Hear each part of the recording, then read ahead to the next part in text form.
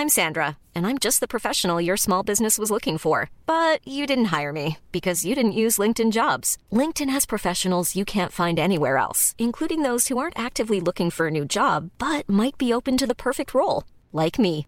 In a given month, over 70% of LinkedIn users don't visit other leading job sites. So if you're not looking on LinkedIn, you'll miss out on great candidates like Sandra. Start hiring professionals like a professional. Post your free job on linkedin.com/people today. Planning for your next trip?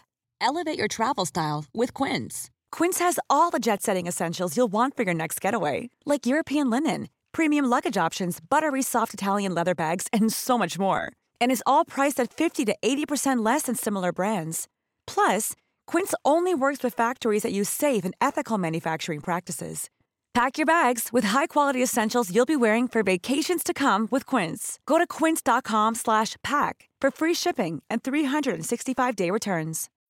When you need mealtime inspiration, it's worth shopping Kroger, where you'll find over 30,000 mouth-watering choices that excite your inner foodie. And no matter what tasty choice you make, you'll enjoy our everyday low prices, plus extra ways to save, like digital coupons worth over $600 each week. You can also save up to $1 off per gallon at the pump with fuel points. More savings and more inspiring flavors make shopping Kroger worth it every time. Kroger, fresh for everyone. Fuel restrictions apply. Hello and welcome to Clash of the Titles, the podcast that sees two movies with something in common go head-to-head to see which one does it better. And welcome to part 2 of this week's War for the White House. So, on Monday's episode, Gerard bottled his way to victory over some pesky Korean terrorists in Olympus Has Fallen. And today, Channing is going to Tatum to the cleaners as a terrorist group of rednecks, hackers and disillusioned former government employees try to take the White House down in 2013's White House Down. We'll have the champion at the end of the show, but which film will it be? Let's find out. It's Clash of the Titles. Release the Kraken! Hello, Clash Butters. Get off my Jordans. I'm Alex Zane. I'm Vicky Crompton. Chris Tilley. So, part 2 of this week's War for the White House. We are recording this in advance, but it is 2 days after the US election. Not sure if we'll know the winner of that because of postal votes by now, but we will have a winner at the end of the show. That is unless Trump has refused to yield power and there really are tanks on the streets of Washington, D.C., in which case we'll probably not put this episode out. Okay? These were my choices. So Chris was our eyes and ears around the White House on Monday, which means today Victoria is our tour guide for White House Down. V, take us on a journey. Despite what you may think, White House Down is actually a very different film from Olympus Has Fallen, because the hero is a failed Secret Service agent who doesn't know his way around the White House. Your dad here has a job interview with the Secret Service. Why do you want to be in the Secret Service? I can't think of a more important job than protecting the president. In college, you barely maintained a C average. Which may explain why he spends the midsection mostly in a lift shaft.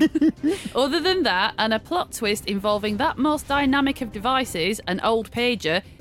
And I found this pager in Walker's pocket. I only know one other person that uses one of these.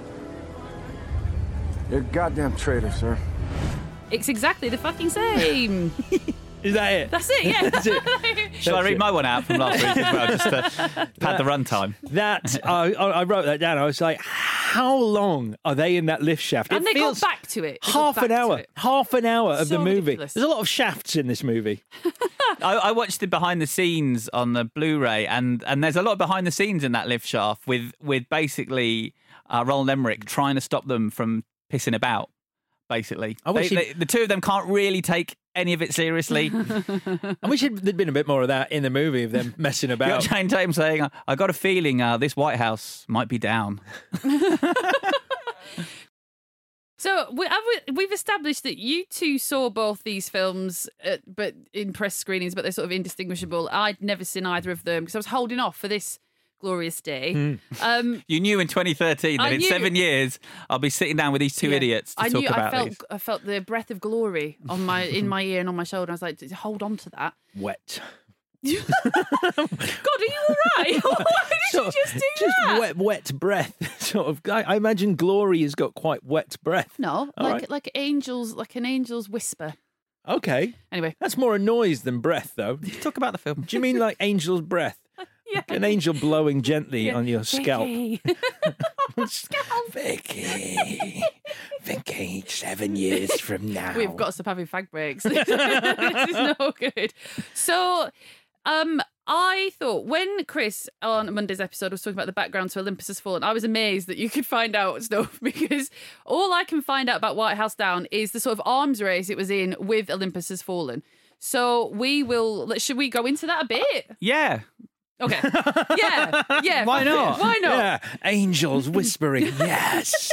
Go into it, Vicky. Go into it. Well, I think it is remarkable how quickly this film got made. Because they were in a race to get it made. So James Vanderbilt, who we know from Zodiac, the excellent Zodiac, he writes a spec script and it sells for an unbelievable $3 million. So then it's kind of like the race is on, but Olympus Has Fallen, they felt better about their film in terms of its position because it did White House Down didn't have anyone attached.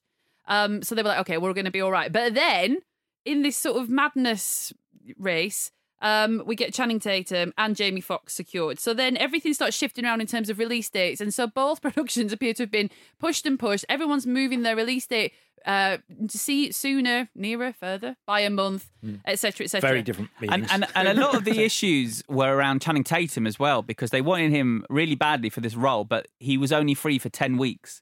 So they had to shoot all his stuff at the front end of the film.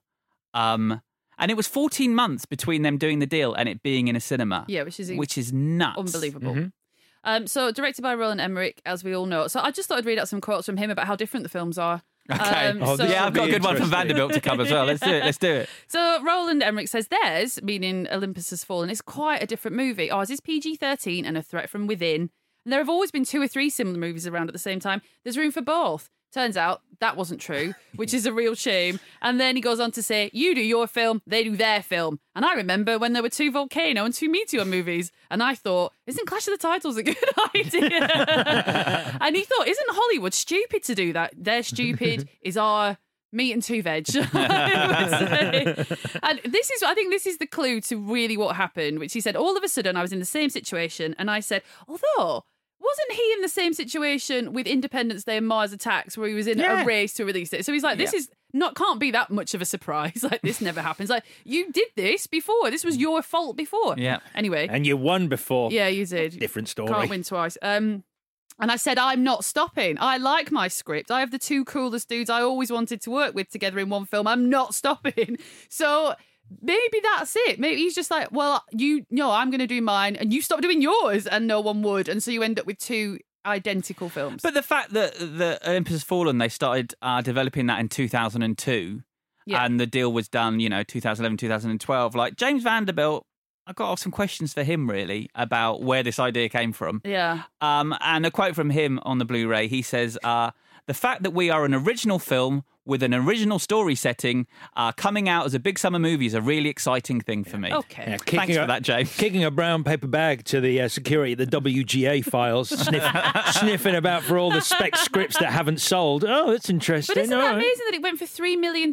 Because no one else was like, we've got one of them. So I find that incredible. Yeah. Like, good for him, I think it was because Emmerich wanted it and wanted to make it, and so to make Emmerich happy, the studio bought it for him. Yeah. He's written some great films, James Vanderbilt. I had a look down his list, and I know a lot of people don't like this film. I love Basic, the John Travolta movie. He wrote that. He wrote one of my favourite action movies of all time, Welcome to the Jungle, a.k.a. The Rundown, The Rock and Sean William Scott. Brilliant film that he wrote. Obviously, Zodiac, The Losers, which is really good. Then he wrote White House Down shortly after that. Also, The Meg is one of his. Oh, is Terrible. it? I didn't like The Meg. Are you going to tell me the fact again that you told me on WhatsApp the other day, which I think is so interesting? Ben Wheatley's directing The Meg too. Ben Wheatley is doing The Meg too. Odd. Which could, I said to Chris, I'm like, if he has got a great killer shark movie in him, I'm on board. And obviously, we were talking about it recently, but James Vanderbilt is writing the new Scream film. Oh, yeah. Okay. Yeah. But I love the idea that you write Zodiac and that's your fucking calling card, and then you just write what you want. Whatever you want. Yeah, which Because is no one can argue with it. Also, okay, we'll do it. I love the idea that he's like sitting there writing Zodiac going, I hate this, all this fucking dialogue. But if this gets me the Meg, then, it's worth all the hardship. So, yeah, that's it. Do you want to talk about the film? Anything Sure. else? Anything else? Just the one thing I do have is most of this film was shot in an indoor golf range.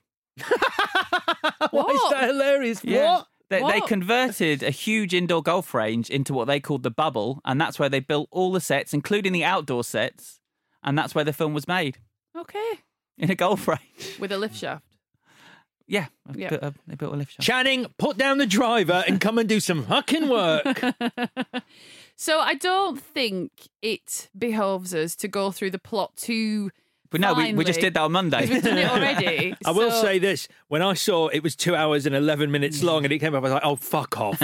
2 hours and 11 minutes. You don't need that much time. As I said, I bought the Blu-ray, which has a director's commentary. I decided I couldn't face it again. No. Especially when this movie takes too long to get started. Whereas Olympus Has Fallen goes, here's a fucking plane blowing up Washington, D.C. This is like 24 minutes. I counted it. Well, I didn't count.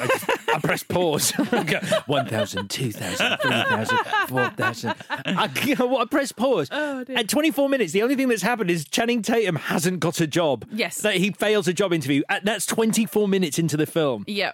It's ridiculous. It is ridiculous. All right, so we'll talk about our sort of archetypes, our big characters. Let's talk about Jamie Foxx as the president, because is this not the greatest fucking guy in the world? So the filmmakers really want us to draw parallels between Jamie Foxx and Abraham Lincoln, because he's got the watch that Mary Todd gave to old Abe.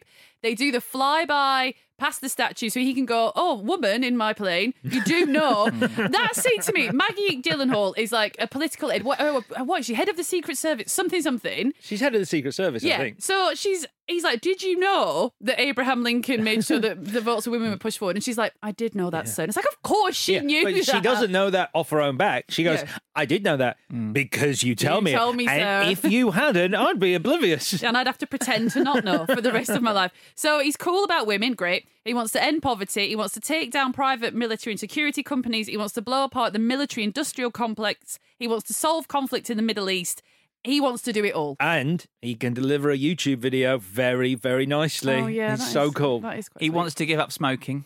He wants to give up smoking. Yep. Okay, so that's his final good act. So there's our president. He is incredible.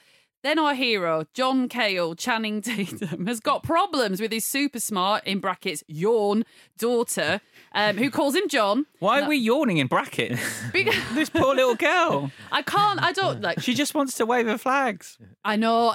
I'm sorry to jump ahead, but did you really think the payoff was going to be flag twirling? Because I didn't, but I was thrilled. It's incredible. Did you not love that? I was like, this film does tick. Like, James Vanderbilt's script ticks all the boxes it sets up earlier. It's like, are you kidding? Yep. She's twirling a flag because actually her talent show did pay off. Yep. In that ugly rip-off of The Rock, by the way. Yes. It's like, I mean, Roland Emmerich and Michael Bay, you can draw comparisons anytime, but Roland Emmerich ripping off the green smoke at the end of The Rock, and you're like, what are you doing? Yep. And you even fluff it because you can't drop a bomb at all, so you don't even get the bomb's been released and like, at the end of The Rock, which is the best part, where you think Nicolas Cage is dead and then he's not because you fluffed it. It was a stupid thing to do, Roland. It was. And also, just to give Cale, Channing Tatum's relationship with his daughter a bit of edge, she calls him John, and you're sitting there thinking, I bet you all the money in my purse, she's going to be calling him dad by the end of the film, if not daddy, actually. So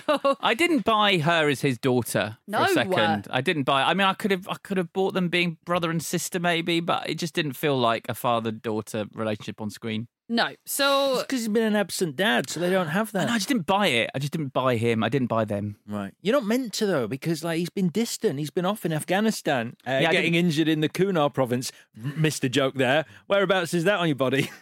That is rubbish. But that's a good point, because that brings us to the kind of the engine of Channing Tatum's character, which is he goes for the world's most intense and fucking arsey job interview to be a Secret Service agent with Maggie Gyllenhaal. She does not come off well in this scene. She's a bit too nasty to him. It's like there's something else going on, but Really, first of all, that shouldn't be the sort of job that you can blag your way into anyway. It should be much more stringent than Maggie Gyllenhaal doesn't. They need 2 agents there. Those are the rules. Yeah. Agent Todd's got to be there. So you just think there is something else going on, and they do know each other. And he's like, "Oh, we used to have these study sessions," and it's like, "Where is that going? That never comes back." It's the film doesn't need that potential romantic subplot. Or do something. They set up and don't do anything with I it. take it back. I was like, it ticks every box it introduces. It doesn't. It does flag twirling. Never explains how they know each other. No. And there's a bit of character work for Maggie Gyllenhaal here, because she's overcommitted, she's tired. Her boss, who's our baddie, James Woods, who I think is called Martin in this, is he? I think he might be. It comes up quite a lot because some of the dialogue is just like, people just start going, "Martin, what are you doing?" I just find that hilarious. Like, he's just shot everyone. They're like, "Martin, what are you doing?" Yeah. I mean, even just to go, "Martin, no," is more powerful than, "Martin, what are you doing?" You shouldn't be doing this, Martin. Martin, I saw you this morning. What has changed between this morning? Did you have a bad coffee? So he's a White House Martin. Oh, that's nice. White House Martin. House Martin. Yeah. It's. I'd like to suggest that his whole plan wasn't instigated until his leaving present from his mate, I think Roger, who he kills, is a certificate for a massage. A massage, yeah. That's not a gift that James Woods doesn't strike me as a kind of guy who'd be a massage guy. No. I think they hate him, or they're just trying to trigger this entire event by giving him that gift certificate. Possibly. So I want to... Oh, but it kicks off around about now. So we've got paramilitaries. So the threat, as Roland Emmerich rightly says, the threat is from within. They're not external foreign forces. But I found it weirdly unexciting. So they blow up the Capitol building. But for some reason, I was just like... Now, I don't know if it's because I watched them too close together, but it didn't feel scary. It didn't feel... It's not helped by the fact that there's no real explanation for how this group has got together. They all have seemingly disparate missions. There's like a hacker, then there's the comedic relief, which are the rednecks, which is puzzling, which we'll get onto because my biggest problem with this film rednecks, is white tonally. supremacists, you know. Yeah, and they are. Yeah. But tonally, this film is all over the place. Like from like going, this scene is being played for laughs. You'll have James Woods killing his second in command in a kind of horrible way, just gunning him down. And then the next scene will be like the tour guide shouting at one of the rednecks, going, "You should respect the antiques in the White House." And you're like, what are these two scenes doing next to each other? I really want to talk about the hacker, played by Jimmy Simpson, whose name I don't know. Jimmy Simpson. So he's brilliant. He was... No, I mean his character's name. I only know him from House of Cards. He was in Westworld. He was main guy in Westworld, and he plays one of the McPoyles in Always Sunny in Philadelphia. Oh, okay. He's really, really good. Yeah. But his character, because he's a hacker, is called Skip Tyler. I fucking love it. Skip I love Tyler. this trope of the tech savant who's high functioning but quirky because he eats lollipops for no fucking reason. And he's always, of course, he's got a black turtleneck on. Of course he does. And what is he even doing? And he listens to classical music to be like, "Oh, I'm just so fucking smart." But it's a shame because I don't think it's brilliantly directed when he's like, "I'm going to hack into NORAD. And what I'm going to do, because I'm so clever, is I'm going to count down from 10 or up to 10 because that's how easy it is for me." And it's like, well, that's quite boring though, isn't it? Like, I'd like to see some hacking. Yeah, I'd also like to see him interact with any of the characters at any point, as opposed to most of his scenes being shot completely separate to the rest of the movie. Yeah. No one comes to see him. He's literally in a room of monitors and then he's dead. And then he's dead. And the whole, because when he blows himself in, he has to go like, "Oh dear," or something. So let's talk about that now.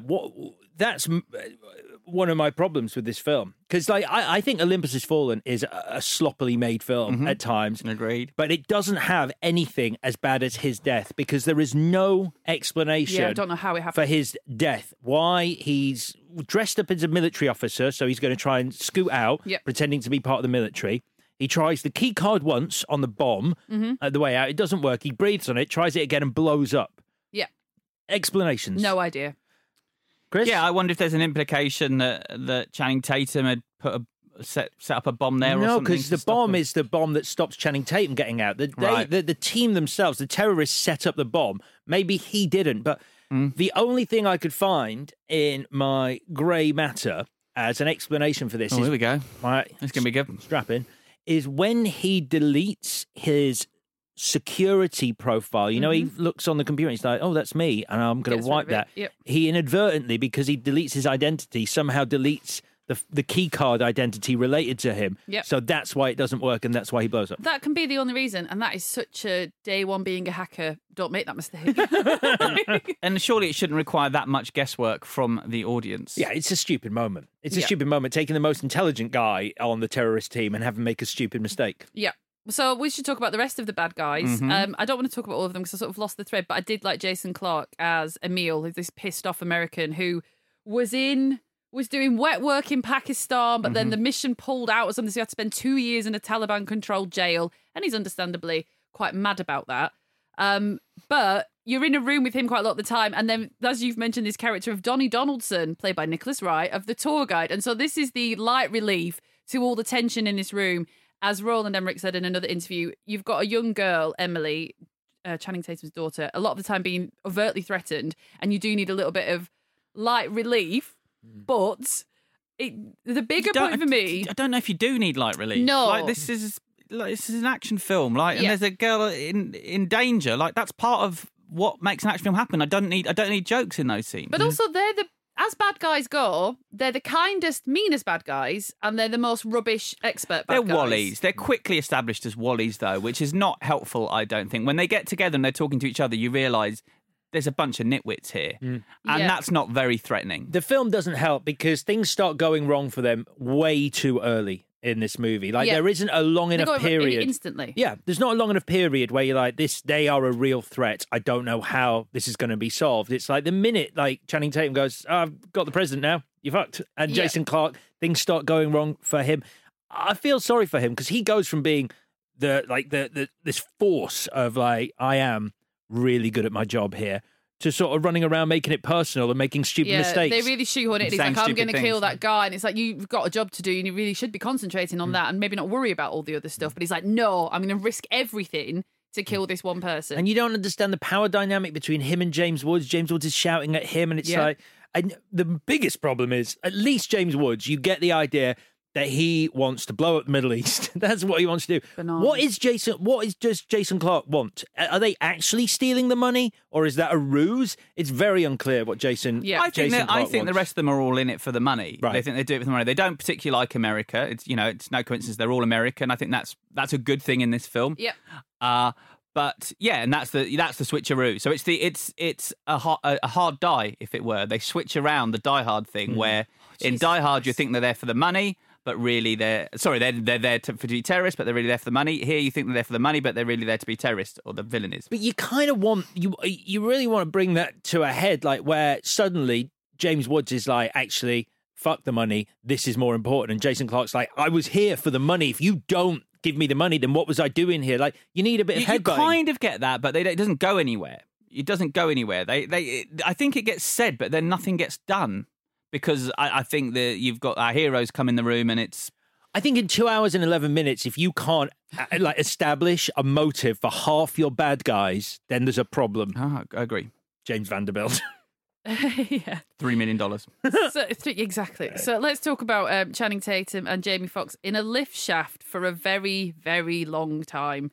It just made me so frustrated. I don't mind them going in there at first and being on the roof. Apart from rubbish bad guy, he hears them on the roof. The lift jams, and he's like, "Nah, I'll just leave that." And it's like, well, they're obviously on the roof of the lift. Well, his mate does go, the lift's over 100 years old. These are very heavy surface-to-air missiles. It'll be that. He's like, but I heard them talking about how he's the president. It's like, yeah, but lifts talk. Yeah. And so there is a scene in the president's private kitchen where Jamie Foxx has to kill someone. And I think this is meant to bond. Oh, and it's very important to me because Channing Tatum takes his top off. So at last... he's wearing a John McClane vest. So he's in his white vest, thank God. I think there should be a rule. If you are doing a Die Hard rip-off, you have to rule out the white vest. You have to go... You just can't do it. But then what would you put on the poster? And then why would people go and see it?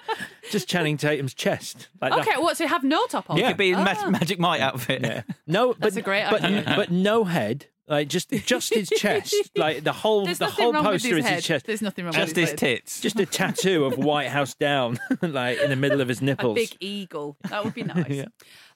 That's really distracting me. That thought, actually. Sorry. What? An eagle on his chest.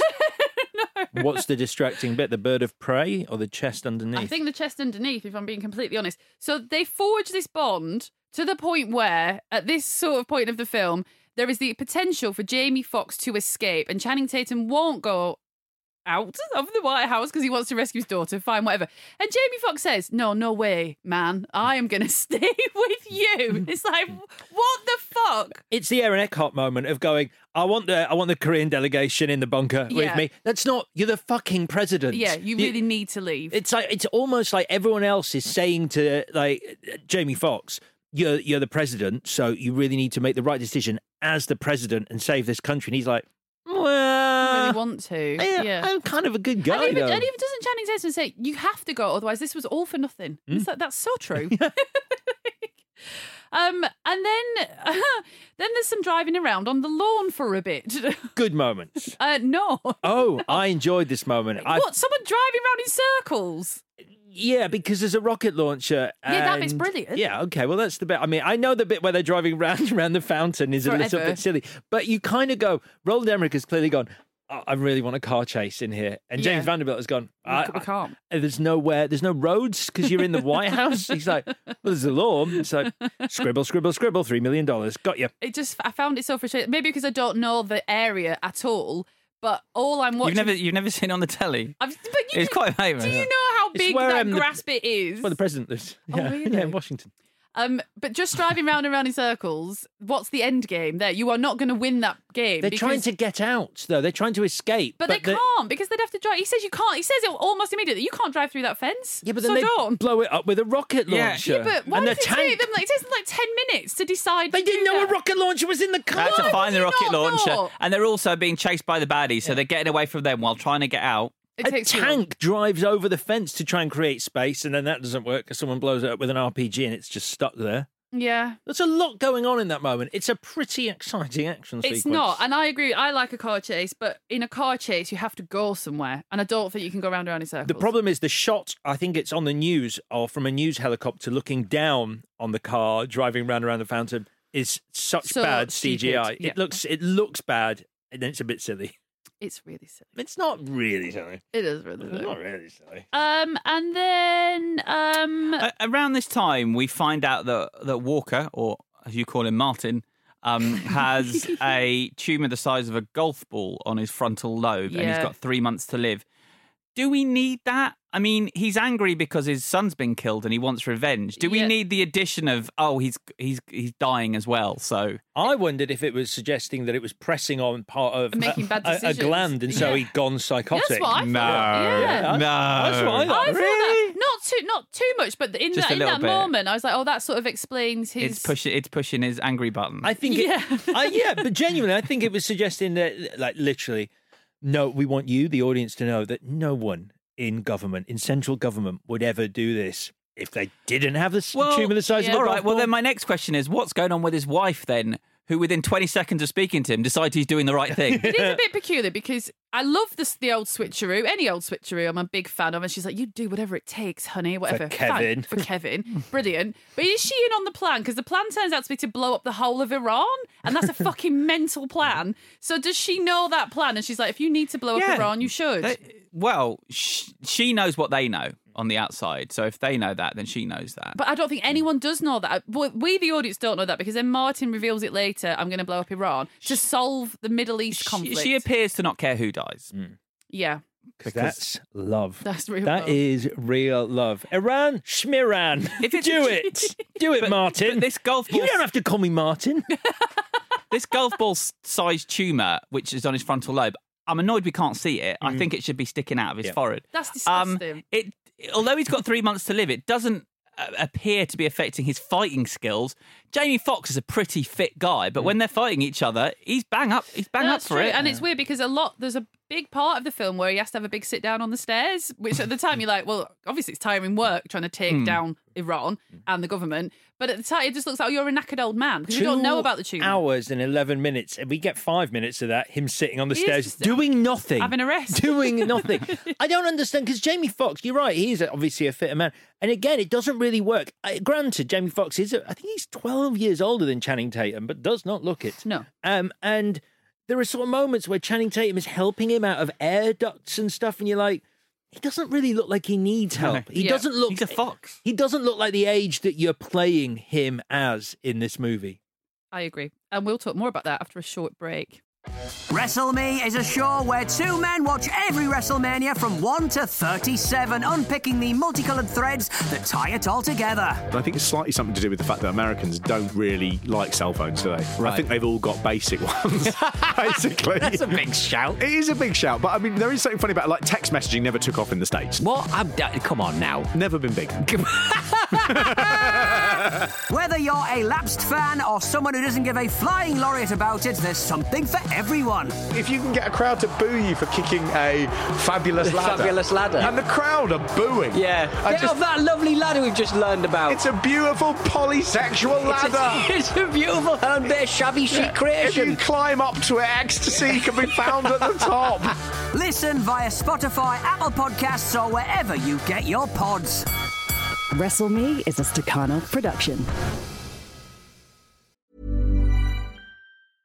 I'm Sandra, and I'm just the professional your small business was looking for. But you didn't hire me because you didn't use LinkedIn Jobs. LinkedIn has professionals you can't find anywhere else, including those who aren't actively looking for a new job, but might be open to the perfect role, like me. In a given month, over 70% of LinkedIn users don't visit other leading job sites. So if you're not looking on LinkedIn, you'll miss out on great candidates like Sandra. Start hiring professionals like a professional. Post your free job on linkedin.com/people today. Planning for your next trip? Elevate your travel style with Quince. Quince has all the jet-setting essentials you'll want for your next getaway, like European linen, premium luggage options, buttery soft Italian leather bags, and so much more. And is all priced at 50 to 80% less than similar brands. Plus, Quince only works with factories that use safe and ethical manufacturing practices. Pack your bags with high-quality essentials you'll be wearing for vacations to come with Quince. Go to quince.com/pack for free shipping and 365-day returns. So then Richard Jenkins, who's going to be revealed as our other baddie. Oh, Dickie Jenkins. Oh, Yeah, look at him. tricky Dickie. So he becomes the president after the VP and Jenna, who is a minor character, but I think she gets a bit of a raw deal. So Jenna is the person. Got it here. What the fuck? Yeah. It's so bad. Who's Awful. Jenna is the one who gets Channing Tatum the job interview as a favour in the first place. Oh, yes. On the basis that she is then going to have a candlelit romantic dinner with Channing Tatum. So she is the one who puts him in a position to save the fucking planet in this movie. Yeah. Then she gets on Air Force One as a little cheeky G&T and is dead. She dies in a fireball falling from the sky. But short change doesn't fucking cover it. And the reason she's being punished for that drink, because it's such a weird scene. She comes out shaking and she's like, someone gives her the side eye and she's like that rough day her. And she's like, I just need a drink. She's fucking fair enough. A gin and tonic. Is this coming from the Victoria who went for a bottomless brunch and experienced a lot of gin on Saturday? She's been punished for that drink and she has every right to have a G&T on Air Force One. I went out on Saturday for that and then I watched this on Sunday. And... You do not punish a woman for drinking gin. You do not. Yeah, I felt like I was Jenna in that moment. My favourite story from your weekend, can I share? Is what it is. where you went to a bottomless brunch and then came to in another pub and had no idea why you were in another pub. I tell you what, we went because we'd made the booking, and at some point, why did not one of us just say, like, we can't do that? Like, we don't need to do that. We've drunk all the gin. We've drunk everything. There's no need now to go to the pub. We should call it a night. Booking's a booking. Booking's a booking. I'm on it. I'm on Air Force One. Especially in these They times. must have been so surprised to see us. But people need the money, don't they? They were like, come and sit down. Happy or sad to see you? I can't really recall. Just surprise. Let's leave it at that. Let's leave it surprise blank. I think the only thing that saved Did you order gin? No. It was pissing down with rain outside and it was pitch dark by that point, so they couldn't see or hear anything we were saying. So I think that is what saved us. I fail to believe that I have been in pubs where you've been thrown out for the noise that you make, and you're suggesting that this pub, they couldn't hear you? It was raining really hard. Anyway, where were we? Yes, so some girl has a drink and then she gets blown up. So that's an awful thing to happen to anyone. Yep. And again, isn't even fridging. That's not fridging. No, because, but Channing Tatum doesn't know or care. No, she someone gets should tell him. Her own. Yeah, if someone told him and he was like, "Oh, but I could have loved her or got to second base with her, whatever that is. He's moved on to Gyllenhaal. On command. She tells him, I want you to try and get to second base. But it's just, I suppose that's someone's sort of attempt at like, this is what I think about consent. Where a woman goes, this is literally what you have to do on the night that you will do it. Yeah. No fucking romance. Get me on that bed. After dinner. During dinner. During dinner. Take away. That's distracting as well. Anyway, so where am I up to? So then... We're still mourning Jenna at the moment, and in sort of a roundabout way of mourning your weekend. Yeah. Well, I got a question about Roland Emmerich. Does he like the military or not? That's a good question. I think so. Because he seems to celebrate the might of the military on screen regularly, but he also seems to criticise it quite a lot. You know, I think this is quite an anti-military film. Right, because they come in and die. No, because of the military-industrial complex. Like that, exactly. That subplot about there are certain... I mean, the whole thing about Jamie Foxx single-handedly negotiating a global peace deal is crackers. But there is the justification for that, which is these guys, they'll never let it rest because there's a lot of money to be made. And there's obviously truth in that somewhere, but there's never going to be one president that's like, and I'm going to blow this whole thing apart, like not in a million years. So there is a... And that's what's missing in the White House. Roland Emmerich said of this film, it's the first time I don't totally blow the White House up. I just destroy it bit by bit. Okay. I have an interesting theory, because I think, 2012, I love. Day After Tomorrow, I love. I love Roland Emmerich's disaster movies. And so I've always considered him a great action director. But I don't know after watching this movie if he really is. I think he does great action on a planetary scale, massive, massive destruction of the Earth, the tectonic plates splitting open, tidal waves. But give him a car chase, and, I know I said it was good, but it's not a great car chase. It's just within this movie, it's something exciting that happens. I don't think he's a great small-scale action director. I don't think the fights are that great. I don't think the gunfights are particularly inspired. But that's not something he does very often. The action he does is maybe one person being chased by a wave.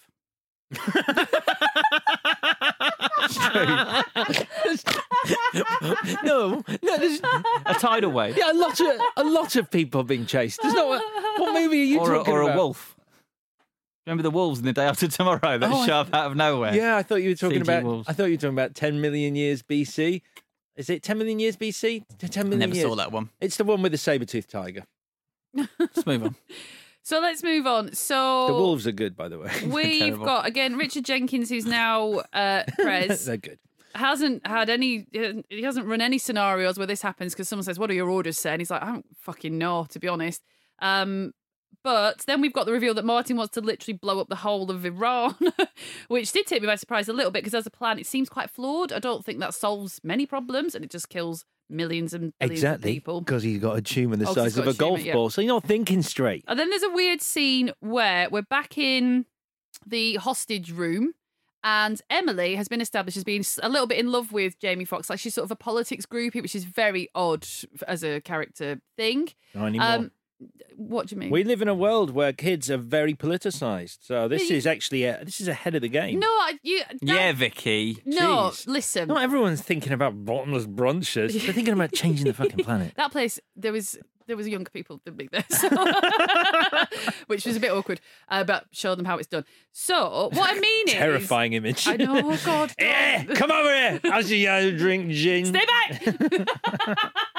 Don't stand so close to me. It felt like the Nazi at the end of the Last Crusade. What I mean is young people are politicised, and that's a brilliant thing and a powerful thing. But her love is not for politics, it's for a politician. And that's a very different thing. She's a groupie for Jamie Foxx. She's not like, I love your policies. She knows about his she loves policies. the White House as well. She's a White House groupie. Yeah, but that's a building. Like she's not like, oh, and I really believe in equality, diversity and whatever. She's just like... It's 2 hours, 10 minutes. Did you want another 15 minutes with her explaining her political creed? It is a bit weird at the start. Like, is she just on a news alert that tells her... It wakes her up, doesn't it tells her when the president's helicopters are flying over her house. That seems like a security risk. We just send out a blanket text to everyone, go, President will be flying over Washington, D.C. right now, if you want to let everyone know. Yeah, it's in ludicrous. Marine One. So there's a weird scene where someone's got a gun to Emily's head or something, And the conceit is Jamie Foxx makes her accept her own death and yet still is a great guy somehow. Forgot about that. It's so weird. So he's like, look, Emily, you realise I can't stop him from killing you because millions of people will die. She's supposed to go, okay. She does. You know, it's you. Yeah, it's you. It's like the power he has over that girl is actually scary. It's dark. It's dark. He's playing Obama, though, isn't he? Even the Nicorettes, that's an Obama thing. Yeah. And the trays, everything. And the speech pattern he's used. I think if Obama said that to me, I'd buy into it. Okay, it's my time's up. It's for the good of the country. Do you think he does birthday messages? Because we should investigate Oh that. my God, that would be amazing. Yeah. Do you Obama does birthday messages? Maybe if we could I'm not sure. I think it's blokes from E17 a rather lot than of people Obama are doing who do that kind of thing. Well, then he should. He's not busy, I don't think, anymore. He's got a media company now. I think he's got a show. He's on Netflix. I'm sure he does something like that. That would be great if your birthday message was, Chris, you have to let this man kill you. That's a terrible impression. I'm not doing an impression of Obama. Just doing a general impression. What is a nuclear football and can I get one? Because I love that phrase. I loved it, but I don't know what it is. You hear it a lot. I've got the nuclear football. I've got the nuclear. So it's something to me. Just you pass it back and forth. And it's keyed to the blood type and heartbeat of the president, the nuclear football. So that's the best football ever. So does that mean that when the president touches it, it stabs him in the finger? What are we talking about? The nuclear football. Wait, what does it look like in the movie? I don't really know. He just says he's got the nuclear. It was just like the palm print thing, but they say it's keyed to the blood type of the president. You can't read your blood type through your skin. There's a horrible, like almost a running gag in this where because so many different people get sworn in as the new president. Yeah, it's ludicrous. It's like the guy just keeps turning up and goes, these are the nuclear codes. Keep them on your person. You're like, they almost should do it a third time just to keep the rule of three because it's like you keep seeing that scene. That would be brilliant if they did that. It's quite good though. I do think the bit on Air Force One with the vice president where he's sworn in as the president and then the people in the command bunker are like going, I don't think that's a good idea. And one of his staff goes, let me just tell you, you're speaking to the president now. And that real petty small-mindedness that they are in, with all this going on, they're still more focused on the fact that their man is now the president, so people should respect him, even though moments ago he was the vice president, now he's the president. It's also a massive distraction. Like, at that point, who cares? No, because it makes them seem less like, less sympathetic when Air Force One gets blown the fuck up. Yeah, that's true. So you kind of well, that'll teach you for being petty and making your new president do that. So it makes you go, great, Air Force One's blown up. I don't feel anything for those people. But it is a distraction in the lift shaft, which I already hate that bit. There's this back and forth between Channing Tatum and Maggie Gyllenhaal where they're like, you need to get the president out of here. And if you don't do it in the next 5 minutes, he won't even be the president. It's like, that doesn't matter. That doesn't matter, does it? Who cares? Yeah, he seems to stop being the president despite everyone knowing he's alive a lot during this movie. It's like they're talking to him and they're swearing the other guy. And it's like, we've got him on the phone. It's like, it's probably not him. That's another thing in both films. Phones that just work all the time just by you speaking, no matter where you are in a building or what you've got on you. Like, all you have to do is go, are you still there? Look down. And someone goes, yep, Channing Tatum was still with you. You need that. So Maggie Gyllenhaal can, at 3 different intervals, go, the code for that key lock is 4576. It's a different one now. It's 3214. Very boring. So the next amazing part of this film really is Emily running on the lawn with a flag to do the twirling to stop a bomb, but then lots of people are running towards her. Something, unsure. The Rock. It's The Rock. The Rock. It's The Rock crossed with Les Miserables. So then everyone's saved, and the right people are alive, the right people are dead. Richard Jenkins is the real baddie because of that old classic, I'm going to ring this number and see what happens. Oh, it's your pager. And then he just fesses up immediately, which is really, like, there's no attempt for him to be like, this and this and this means this, this and this. He's just like, you got me, Channing Tatum. Yeah, I managed to be part of the plan that took down the White House, but God. Show me a pager. We didn't mention probably one of the worst little lines in this is the fact that James Woods and Jamie Foxx are constantly arguing about whether it's the pen or the sword that is mightier. My God. And when Jamie Foxx finally steps up to take down James Woods, he actually says the line, I choose the pen. I choose the pen. Yeah. I choose the pen, stab. I didn't like that. It's awful. It's certainly no let off some steam, Bennett. It's like, I choose the pen. But we also missed I quite like Jason Clarke's death where he's wearing a grenade necklace. Around his neck, yeah. But it belongs in Olympus Has Fallen. That is a death from Olympus Has Fallen. That I didn't like the fact that they kept calling each other bitch. That annoyed me. I don't mind that normally, but he's like, you bitch. Well, that's and good. Note to self. Yeah, stop calling calling me a bitch. When she's here. But do you not find that jarring? He's like, this will teach you, you little bitch, and then blows his head off. Like, what the fuck is that supposed to do? Yeah, rubbish. Don't like that. Bad, and not $30 million writing. Still better than I choose the pen. Rah! I'd have loved it more if he'd gone, rah. And then this final bit, which I just couldn't cope with, is they're on the plane. Channing Tatum gets the job. That's great. Gets Emily on the plane. She's like, please, can we just leave her off the plane? Yeah, why is she on the? Why is she going on the plane? And then Mum lets her go. Her mum says, yes, of course, go with your father. No, I'm going to take you home now. Yeah, you're never seeing him again, actually. We're going to have a sit down. Yeah, this is what happens. I told you he was like this. You can't just have a day out. No, etc. But then Maggie Gyllenhaal's like, sir, I need to tell you, you've brokered global peace. And he's like, oh, that's amazing. Let's do the flyby. Blah, blah, blah. The president wants to do the thing. Sounds very, very suspicious and off.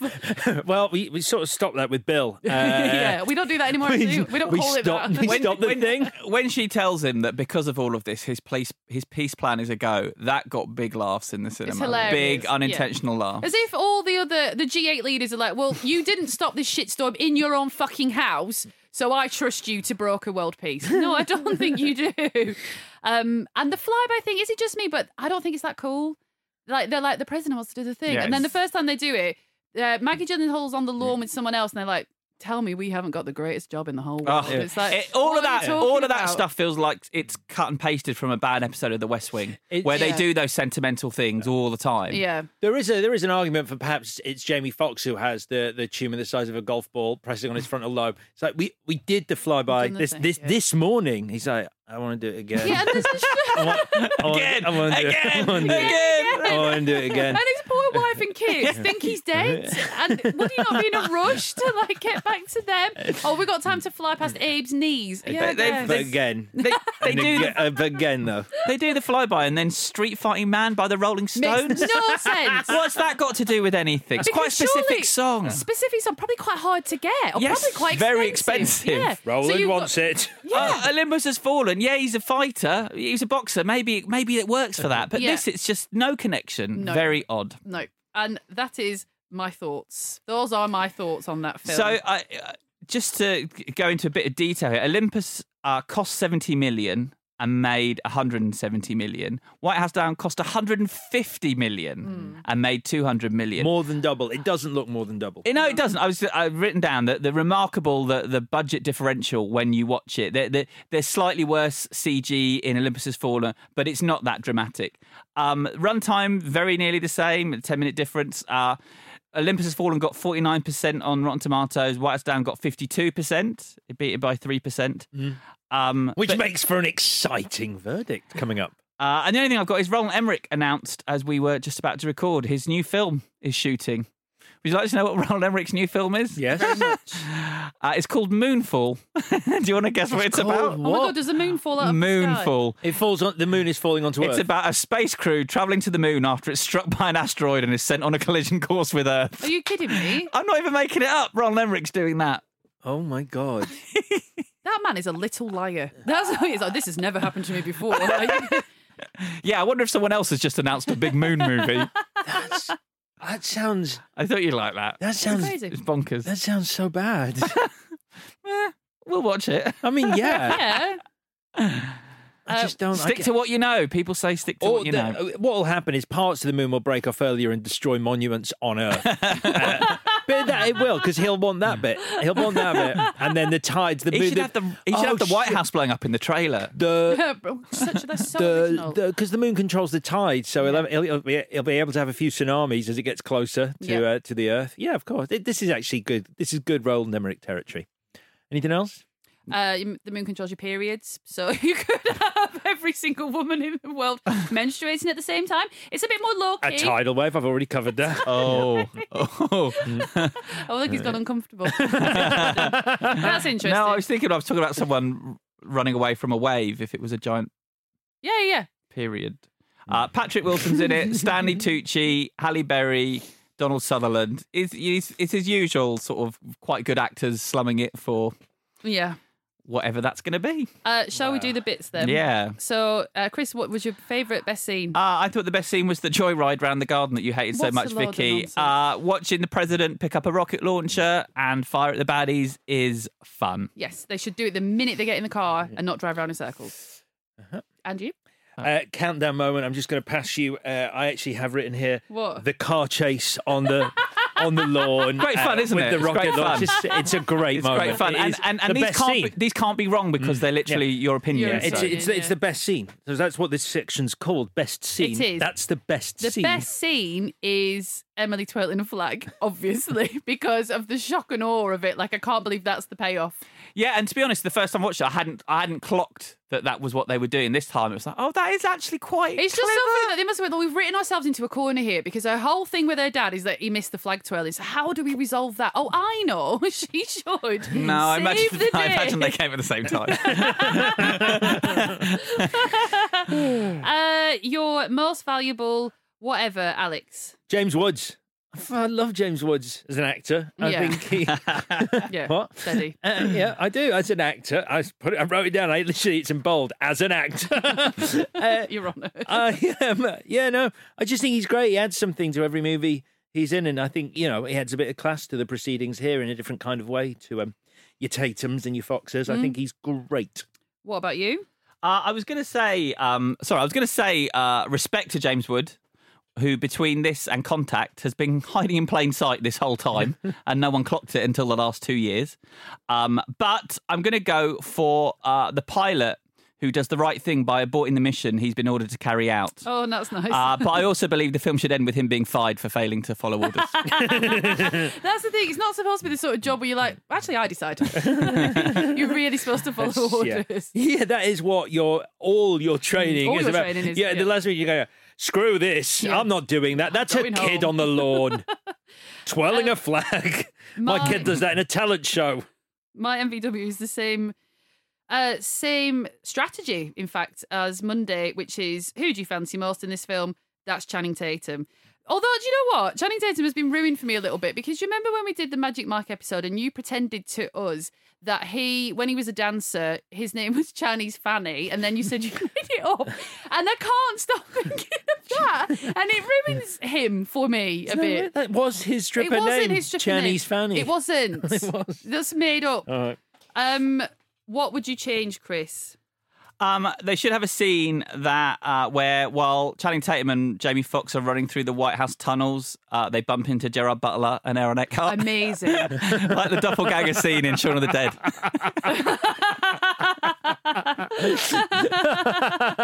Yeah, that's solid. That's good. That's good.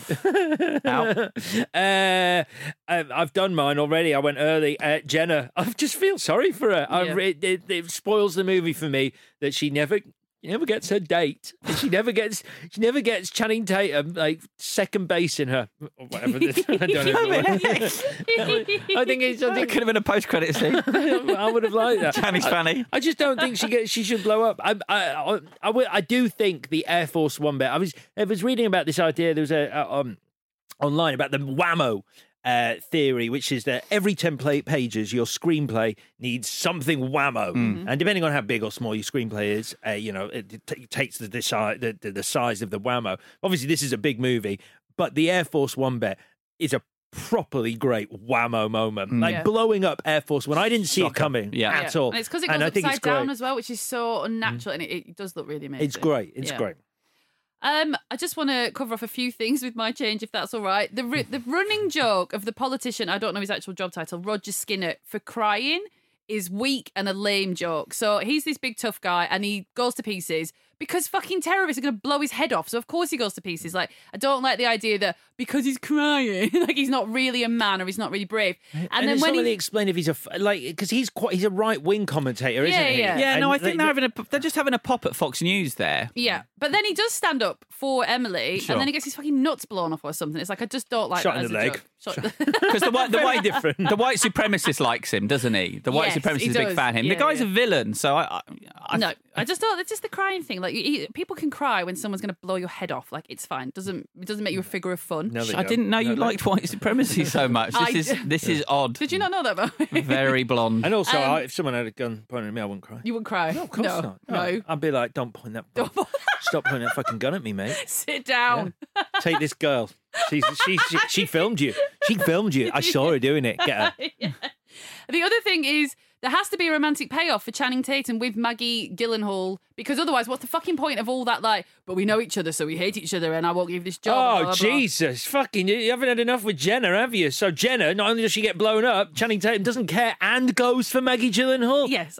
You can't have it both ways. But the biggest change, and you will like this because it's a John McClane change. I'll be the judge of that. Is Channing Tatum has got such a sweet face that he doesn't do when he's encroaching on the room with the hostages, and they've got his daughter, and he should be a man pushed to the edge by a very bad day, like Die Hard, and it gets quite dark, but he's always got such a nice attitude about the whole thing. Like, he's angry and he wants to get his daughter back, but he doesn't seem more menacing than he did at the beginning. His level of threat is still the same, and that's a mistake. He should be hiding in the curtains, camouflaged up, whatever. Like, he's gone Apocalypse Now. He's gone fucking nuts. Butt naked. Hey, yes. Slathered in oil. Slipping about the floor. They won't get me because the terrorists like try and grab him, but because he's covered in oil, their hands would just slip off when he just goes, his chest. Oh, Jesus. No, he just dances his way out of trouble. I think that's what I would like to see. So you fancy him, but you don't really respect him as an actor? Because a lot of your jokes seem to go with him being in Magic Mike in every movie. No, I like him in the Jump Street films as well. Yeah, I do wonder if he's miscast here. I think he does certain things very well. Yes. But I don't think he's a particularly versatile actor, and I'm not sure he works here. There needs to be something more threatening about him. The Jump Street version of this character is the one he's good at. Yeah. And I don't think, like, a lot of people will sort of talk about how great the buddy element is between him and Jamie Foxx. I don't think so at all. I don't think it works. I don't think either of their characters are opposite enough for them to sort of have any kind of sparring or bickering. Like, there's no conflict in their scenes. And for a good buddy thing, you need a bit of conflict. And it really lacks that. As Jamie Foxx said on Behind the Scenes, he said, we're both easygoing Southern cats. Excellent. I can't wait to see that movie. Oh, you've made it. Yeah.